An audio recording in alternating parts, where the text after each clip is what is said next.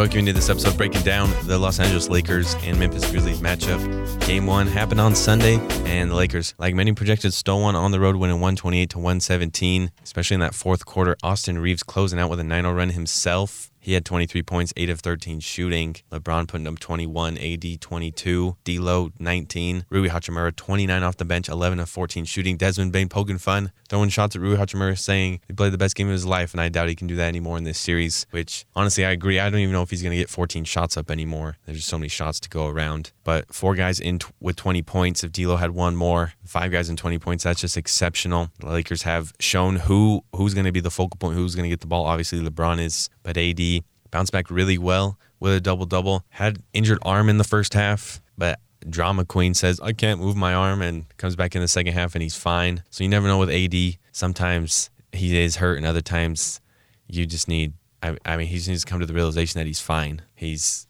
crazy in that way, just so dramatic, and even rolled his ankle in air in the regular season. He's 5-star injury prone. But hopefully AD can be healthy, because that's when the Lakers are the most fun to watch and just deadly, and they can make a run if LeBron and AD are both in there. But Austin Reeves took over. Great sound clip with the I'm him, and the Lakers are just in full control over the Grizzlies, obviously still in Game 1 in the FedEx Forum in Memphis. Game 2 will be tomorrow, so the Lakers and Grizzlies get an extra day of rest for this one, and then they'll also play Saturday, so get 2 days off instead of 1, as some teams have. But when the Lakers play on Saturday, they'll play Monday, and so then they'll only get 1 day off, as the schedules will flip around a little bit. The big headline, though, for the Grizzlies, Ja Morant injuring his hand really badly, had limited time after that, and you could just tell he was lingering in a lot of pain. 8 of 14 shooting, 18 points there for Morant. Jaren Jackson Jr. carried and had a great first half for the Grizzlies. He had 31 in all, and he is the Defensive Player of the Year. That has been affirmed. And I don't know with Ja Morant, it's like the quarterback that won't run out of bounds. He's just trying to fight for too many things.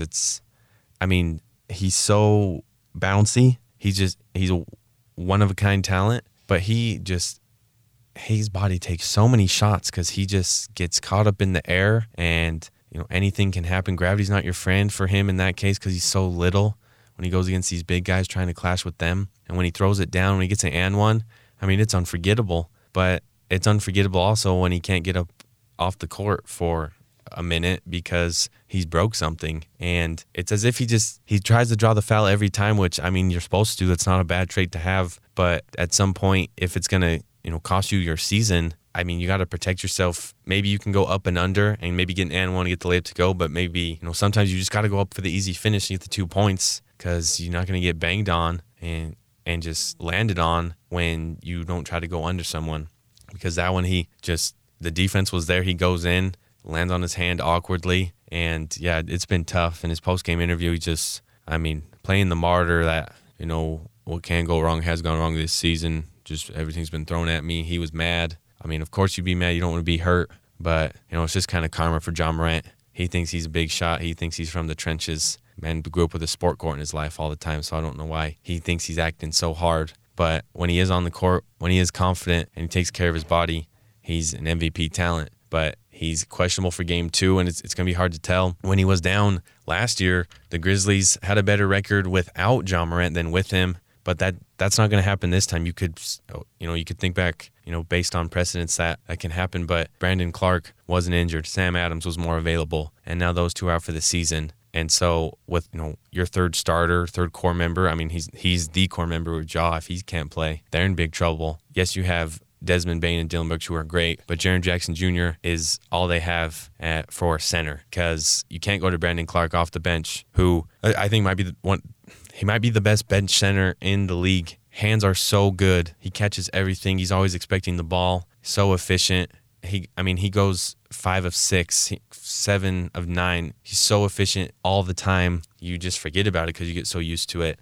And Sam Adams is just, we saw in the commercial, he's lifting 4 people. He's just that guy. He's just the big Kiwi that is lovable, is teddy bear, and on the court, he's just a beast. And they don't have that. So the Grizzlies are in trouble.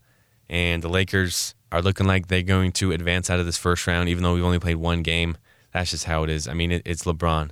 It's, one of the GOATs. I'm not going to go down that road, but it's one of the greatest players of all time, if not the greatest. He doesn't go out in the first round, and he missed the playoffs last year. So there's definitely some vengeance here. And LeBron, he just wants to win. He was happy for Austin Reeves, didn't care that it wasn't him scoring.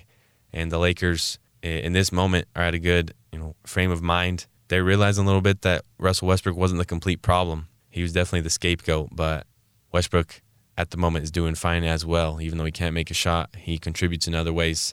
And that was obviously the best play of the playoffs so far. That wasn't a basket or a dunk, was Westbrook's block on Devin Booker. And while he's frozen, Booker's frozen and just pleading with the refs, you see Russell Westbrook is still in the air. The Energizer Bunny's catching that, throwing it off Booker's legs. Ball game, which shows why. The West is just so deep. The Lakers are the 7th seed, but if they had that roster that they have right now after Rob Pelinka made all those great trades and just the organization built a great team, acquiring Vanderbilt, Hachimura, Beasley, and D'Lo, just a better core, a better bench. I don't get how the Lakers G League roster, G League bench turned into all of this. Yes, they gave it some picks or this and that, but it seems like LeBron's teams are always able to, be refined and eventually end up at their potential come playoff time. So it looks like round 1 is going to be a victory for the Lakers. Yes, we've played one game, but the best player for the Grizzlies, John Morant, he's banged up, and we've seen LeBron do this his whole career. Lakers are looking solid, and it's just better for the league ratings-wise, money-wise, whether you care about the Lakers or Knicks or not, but when those teams are in the playoffs, the ratings are better. They're talked about more. Every, national sports show gives the Lakers too much time talking and sprinkling time with the Knicks.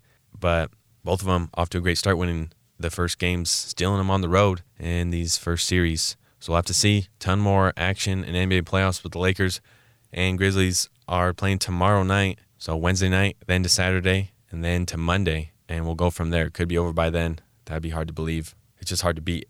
It's hard to beat anyone 4 straight times. Sweeps are crazy, but they happen. And it looks like the Brooklyn Nets are going to know how that feels, and probably the Minnesota Timberwolves. That's our little short episode here. Focus on this breakdown of the Lakers and Grizzlies, and we'll see how it works out. Hopefully the superstars can go with Morant's hand, but we'll have to see. Just been a bad luck season. Somewhat deserved and somewhat out of his control for Morant, but it's been an uphill battle.